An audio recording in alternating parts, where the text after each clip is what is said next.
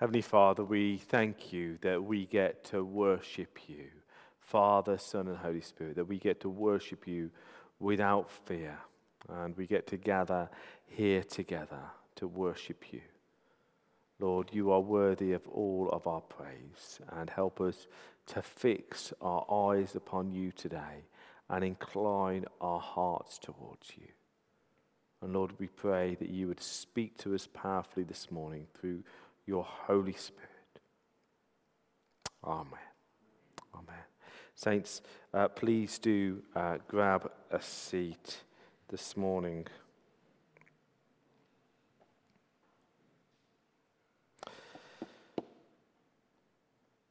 So, we're beginning a new sermon series, and it's in the book of 2 Timothy. And so do turn with me if you want to grab a Bible from the chairs in front of you. And we're going to be looking at the first 7 verses. They're also going to appear on the screen, but should you want to avoid looking at me at the same time, please do feel free to follow it in your church Bible. So here we go, 2 Timothy. Paul, an apostle of Christ Jesus, by the will of God, according to the promise of life that is in Christ Jesus, to Timothy, my dear son, grace, mercy, and peace from God the Father and Christ Jesus our Lord. I thank God, whom I serve, as my forefathers did, with a clear conscience, as night and day I constantly remember you in my prayers. Recalling your tears, I long to see you, so that I may be filled with joy. I have been reminded of your sincere faith, which first lived in your grandmother Lois and in your mother Eunice, and I am persuaded now lives in you also. For this reason, I remind you to fan into flame the gift of God, which is in you through the laying on of my hands. For God did not give us a spirit of timidity, but a spirit of power, of love, and of self-discipline. Amen. This is God's word.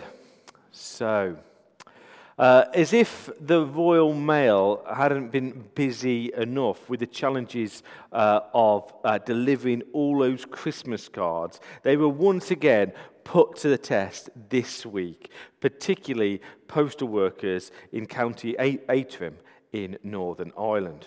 Now, the sorting office in Ballymena received a letter, and instead of the usual letter with the name followed by address, it did have a name. The name was Fergal, and this was what was written as the address. It says, to Fergal, who lives across the road from the spa. His ma and pa used to own it. His ma was Mary and his pa was Joseph. 2 quite biblical names there, really, wasn't it? He moved to the waterfront after he got married. He plays the guitar. He used to run discos in the parochial hall and in the hotel in the 1980s. He's friends with a fella who runs the butchers on the waterfront too, Cushendale BT44.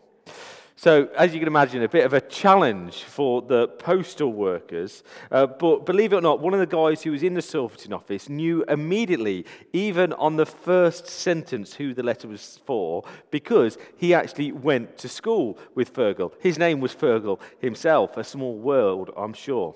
One of the guys who actually asked Fergal in the sorting office, does anyone know this guy, actually replied, well, I also feel like I know him too. His whole life story is on the front of this letter. So what did this mystery letter contain?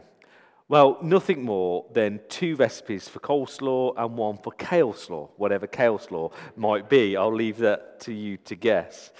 Well, today we're starting a new sermon series, and over the next 6 weeks we're going to be looking at another letter. We're going to be looking at the letter of 2 Timothy.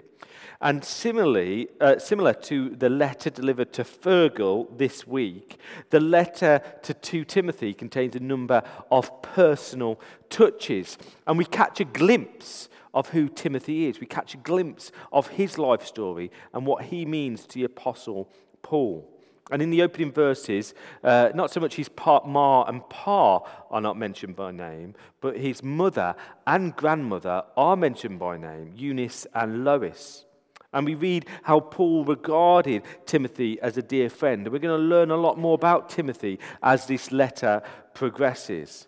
But unlike the letter delivered this week, the contents of this letter to Timothy is of huge importance to each and every one of us today. Much more value for any recipe, no matter how tasty it might be. Now, we've heard how the letter to Fergal was addressed. Now, let's look again how this letter to Timothy was addressed. Following the protocol of the day, first, the sender's details are noted in the opening verse. It says this, who's the sender? Paul, an apostle of Christ Jesus, by the will of God, according to the promise of life that is in Christ Jesus. And then it says who this letter is to Timothy, my dear son. Now, in verse 8, Paul describes himself as a prisoner. And in verse 16 to 17, all these verses we're going to be looking at next week, we read that he's in chains, and he's in chains in Rome. And if we put this together with the timeline that we read in the book of Acts, it becomes clear that this letter is the last letter that Paul wrote. It's his final letter. In chapter 4, we read that Paul has already undergone a preliminary trial, and he's awaiting now his full and final trial, and his death seems inevitable. We know that at the time that this letter was written, the persecution of Christians under the Emperor Nero was in full swing. And what church tradition has, and it's likely to be correct, is that Paul, within a couple of weeks, was condemned to death and beheaded, as would have been the custom for a Roman citizen at that time. We've got the 3rd century historian Eusebius, and he quotes the previous Dioscorides of Corinth, that both Peter and Paul were both martyred on the same occasion. Imagine that day. Imagine that day in Rome when Paul is beheaded and Peter is crucified upside down, as was his request when he faced the death sentence. Not only was the church being assaulted horrendously from outside forces under Nero, we also know that the church at this time was being assaulted from the inside out, that there was a rise in heretics from within. They were being attacked from within. So, for instance, we read in verse 15 about the Asian apostasy that was happening at this time. And Paul says, everyone in the province of Asia has deserted me, including Phygellus and Hermogenes. Bishop Handley Mole writes that at this time that this letter was written, he writes this: Christianity trembled, humanly speaking, on the verge of annihilation. Heretics from within, persecution from outside, Peter and Paul martyred on the same occasion. This is the letter. This is the context in which this letter is written in. Paul is facing almost certain death. He's got days left to live. And what we have here in his often skimmed over book is Paul's last will and testament to the church. And not only is it his last will and testament to the church, it's a very personal letter to a dear friend and someone who would become a key leader of the next generation, Timothy. And if I was to give a title to the theme of this letter, it would be this: Paul is encouraging Timothy and the church at this time to be courageous, steadfast, and strong. And they needed to hear that, didn't they? They needed to hear, be courageous, steadfast, and strong. And so this is the title of our new sermon series: Be courageous, steadfast, and strong. Because the theme of this letter is equally relevant to us today in 21st century Maidenhead. Jesus is calling us to be courageous, steadfast, and strong. And we might not at this time be facing actual execution underneath Roman persecution, but as followers of Jesus, we constantly faced opposition for standing against the zeitgeist, the tidal wave of our age. And not only do we face opposition from without and disparagement from without. The heretics within continue to try to take down the church from within. And we have to be alert and wise. And we need to be careful about what we listen to and what sorts of teaching we take in and the books that we read. And that's why we lament quench disappearing from our high street, because we need to be careful about the sources that we take in. Are they sources that we trust? And it has been the case, not only since Paul's day, as Bishop Handley Moore was talking about, it's been the case every single generation until ours, that the church has always been on the verge of annihilation. Because if we do not pass our faith on to the next generation, the church will end with us. And sadly, we see this in churches across our nation, that they get on with the busyness and the urgency of what needs to be done, and they forget the importance that if we do not pass on our faith to the next generation, the church will die out with us. And that's why we will continue to invest in the younger generation. Yes, all ages are important, but we will not allow the church to end with us here. So this is a message for us here as a church in Maidenhead, as we make our way through this tumultuous time. We see it now. We're emerging from a global pandemic. The church nationwide, or the Evangelical Alliance, says that the average church is down to about 40% of what it was just 2 years ago. This is how much it's rocked the church at this time. And we are called to be courageous, steadfast, and strong. But the question is, why bother? Why bother? We are all busy people after all. So what if Jesus isn't high on our list of priorities? We've got a lot of things going on. Life is busy in 21st century Maidenhead. We've got many things to juggle. And surely, as is often the quoted verse that the world is really happy to lap up, John 10:10 says, Jesus came to bring us life in all its fullness. Jesus came to bring us life in all its fullness, but the message of Christianity cannot simply be watered down to a simple, snappy slogan that Jesus just wants us to be happy and Jesus just wants us to be, nice to people. That isn't what the gospel is about. We misunderstand the gospel if we think that Jesus just wants us to be happy and live fulfilled lives.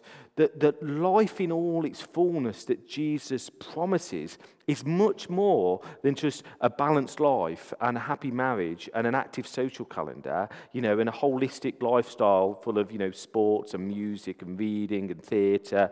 If this was what Jesus meant when he promised life in all its fullness, then we have to say that two of the biggest failures of being Christians were Paul and Peter. Because they didn't have that life in all its fullness. They were imprisoned and they were executed because they chose to follow Jesus. Even when facing certain death, what did Paul write? Paul, an apostle of Christ Jesus by the will of God, he understands that somehow in God's mysterious plan, his life we believe that he's underground at this time.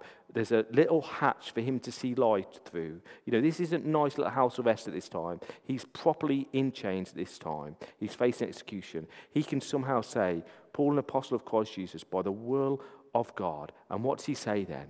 When faced with death, he says, according to the promise of life that is in Christ Jesus. Faced with death, Paul opens his letter with the promise of life that is in Jesus. Because what is at stake is far more than whether we live a happy and fulfilled life. What is at stake is our eternal destiny. And in Jesus, we have the promise of life.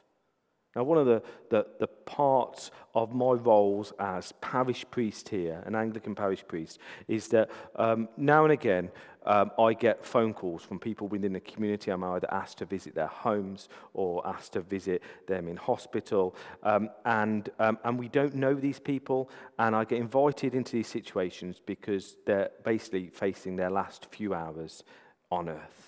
And they want to speak to a vicar. And often is the case, they've never really ever been to church, but they're faced with the reality of death. And they're afraid. And they asked me, and just this week, just on Friday, I got a phone call to go out and to visit someone. And I sat in that room alone with this person who was basically unable to really speak, really struggling for life. And I was just aware that in that room, what hung in the balance, the promise of life. Was I going to be able to articulate in a way that this person could understand the good news of Jesus? And would she, in her last breaths, be able to accept that gift? That's what hung in the balance. And we need to grasp the importance of this gospel, that following Jesus isn't just about a holistic lifestyle. We have Pilates on a Tuesday, we have choir on a Thursday, we meet our friends on a Saturday, and we go to church on a Sunday, and then, somehow, it's just part of a nice, healthy lifestyle. Following Jesus is of far greater importance than that. It's whether we're accepting the promise of life that is found in Christ, and whether we will offer that promise of life to others. And this is why we run Alpha so regularly here. I want to run it all the time because I don't want anyone to miss out on the promise of life. And I personally run Alpha because it's a priority, because I do not want to see anyone miss out on the promise of life. And I don't want to say, well, run one a year, because, what happens? What happens if that opportunity goes missing? And so, nothing more important than that. So your friends, your family, your work colleagues need you to invite them. And I know it's difficult to extend that invitation. I've been there plenty of times myself. Just this week, I was, chatting to someone, and I was like, oh, do I, don't I? And when those fears arise, we need to challenge ourselves to do the loving thing. Do we love them enough to invite them, or do we just sort of love ourselves enough? And actually, what we prefer is not to face sort of, risking the relationship, or not to be faced thinking of them as a weirdo. Do we love them enough to invite them to Alpha? Well, this is just verse 1, and I was planning to spend much more time on the other 6 verses. So what can I say in our remaining time together this morning? Well, I want us to focus on the person of Timothy and the influences in his life that made him the person that he was. And I want to draw out from these 7 verses, or these 6 verses, 4 influences in his life that are clear from this passage, and these same influences influence our lives, and we can influence other people's lives in these ways. And the first way that Timothy is influenced is by his upbringing. So in verse 5, it reads this: I have been reminded of your sincere faith, says Paul, which first lived in your grandmother Lois and in your mother Eunice, and I am persuaded now lives in you also. To this, I want to say, do not despise the ministry of grandmothers. Do not despise the ministry of grandmothers. Here we see that Timothy's grandmother and mother played hugely important roles in the shaping and making of Timothy. Timothy had been raised in a home of faith from his very earliest years. If we skip over to chapter 3, we read, from infancy he had been exposed to the Holy Scriptures, which at that time would have been the Old Testament. So Timothy had been immersed in Scripture. So when Jesus arrived on the scene, Timothy, his mother, and his grandmother, all devoted Jewish followers were able to embrace the long-awaited Jewish Messiah, Jesus, the Christ, Jesus Christ. Christ just means the Messiah, the long-awaited Jewish Messiah. And it's also worth noting that Timothy himself was actually a son of a mixed marriage. So in Acts chapter 16, we read that his mother was Jewish, but his father was Greek and thus presumably an unbeliever. And so if you're a single parent, because some scholars believe that at this time, basically Timothy's mother was widowed. So if you're a single parent, or if you're an only believer in a home, then a child can still be led to faith by your teaching, your example, and by your prayers. And I know that many of you would have been hugely thankful for being born and raised in a Christian home, for that is a blessing beyond measure.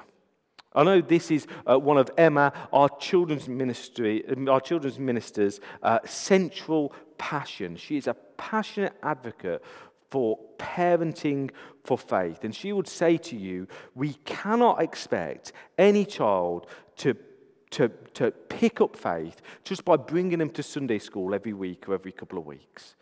Just by giving them an hour's exposure to Sunday school. We are hugely thankful for those who give their time in Sunday school and midweek to help them. But actually the most formative environment for a child is always their home. And this is why Emma runs Parenting for Faith courses and herself is a speaker for the organisation and travels to different churches to speak on the issue of parenting for faith.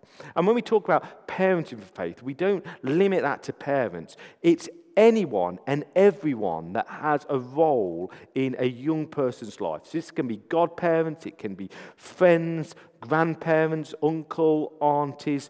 All these people can parent for faith, and all these people are formative. Just like it wasn't, just Timothy's mother, it was his grandmother. They could have said, Timothy's mother's friend or Timothy's auntie. We all play a vital role in passing on the gift of faith to the next generation. So, Timothy was shaped by his upbringing. Timothy was also shaped by his friends. After our families, it is our friends that influence us the most. Paul was one such dear friend to Timothy. And in many ways, Paul saw himself as a mentor, a teacher, as well as a friend. So my challenge to us all today, and the challenge to myself, is who are we investing in? How are you having a positive influence in someone else's walk with Jesus? Who could you ask to draw alongside you, to pray with you, that you might spur one another on in love and good deeds? Who are you accountable to? Who are you open to having those honest conversations with? Who can you to gently and lovingly challenge you in your relationship with Jesus? So our upbringing, our friends, the third influence that shaped and made Timothy as a disciple were the gifts that God gave him. Now, Scripture teaches that every follower of Jesus has been given gift or gifts to serve with. And in verse 6 we read Paul reminding Timothy to fan into flame what? The gift of God. The gift of God that he has received. So each person not only what they owe to their family, not only what they owe to their friends and mentors, but also what God himself has given them in terms of spiritual gifts. And that's our third and finally our fourth influence in the shaping and making of disciples, the shaping and making of Timothy, was Timothy himself. It was Timothy's self-discipline. You see, all God's gifts, whether they are natural or whether they are supernatural, need to be developed and used. I was talking to our children the other day about sports. I was probably taking them to one of their teams, and I was asking them, what do you think is the most important factor? A player's natural ability or how much they're willing to practice? And of course, they knew the answer. The answer, whilst natural ability, can get us some of the way there, actually the most important factor is a person's willingness to practice. It's self-discipline. How much we're willing to practice. The exercising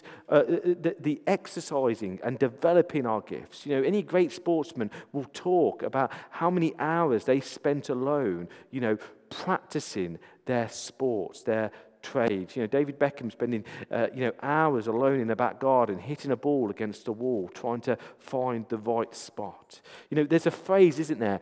Train hard, win easy. And this might also apply to the Christian life. You know, if in the quiet times, if in the times when everything is going okay, if in the times when no one else is looking, we are consistently, day by day, sowing into our relationship with Jesus, then when the spiritual battle comes, it's easier to stand firm. And Paul urges Timothy to fan into flames, to rekindle, to exercise, to develop the gifts that God has given him. And we too are called to be self-disciplined and to exercise the gifts that God has given us. And so, to close, where do we find the resources to live this life? The life of self-discipline, the life of love, the life of loving others, of sowing into friends and family. Where do we find the resources? Where do we find the power to pray with our children at the end of an exhausting day when all we want to do is just put them into bed? Where do we find the power to encourage a friend when we are weary ourselves? Well, the answer is never in our own strength. The answer is always in God's strength. It is a gift from God. God provides the power. God provides the love, and God supplies the self-discipline that we need as followers of Jesus. And God gives us that gift through the Holy Spirit. As the closing verse of our passage today says, God did not give us a spirit of timidity, but a spirit, a Holy Spirit of power, love, and self-discipline. God has given us the Holy Spirit of power, love, and self-discipline. The Holy Spirit gives us power, love, and self-discipline to live as followers of Jesus, to live lives that make a difference. So let me encourage us now to stand, and we're going to pray. We're going to invite the Holy Spirit to come and empower us, and then we're going to move into our final song of worship together.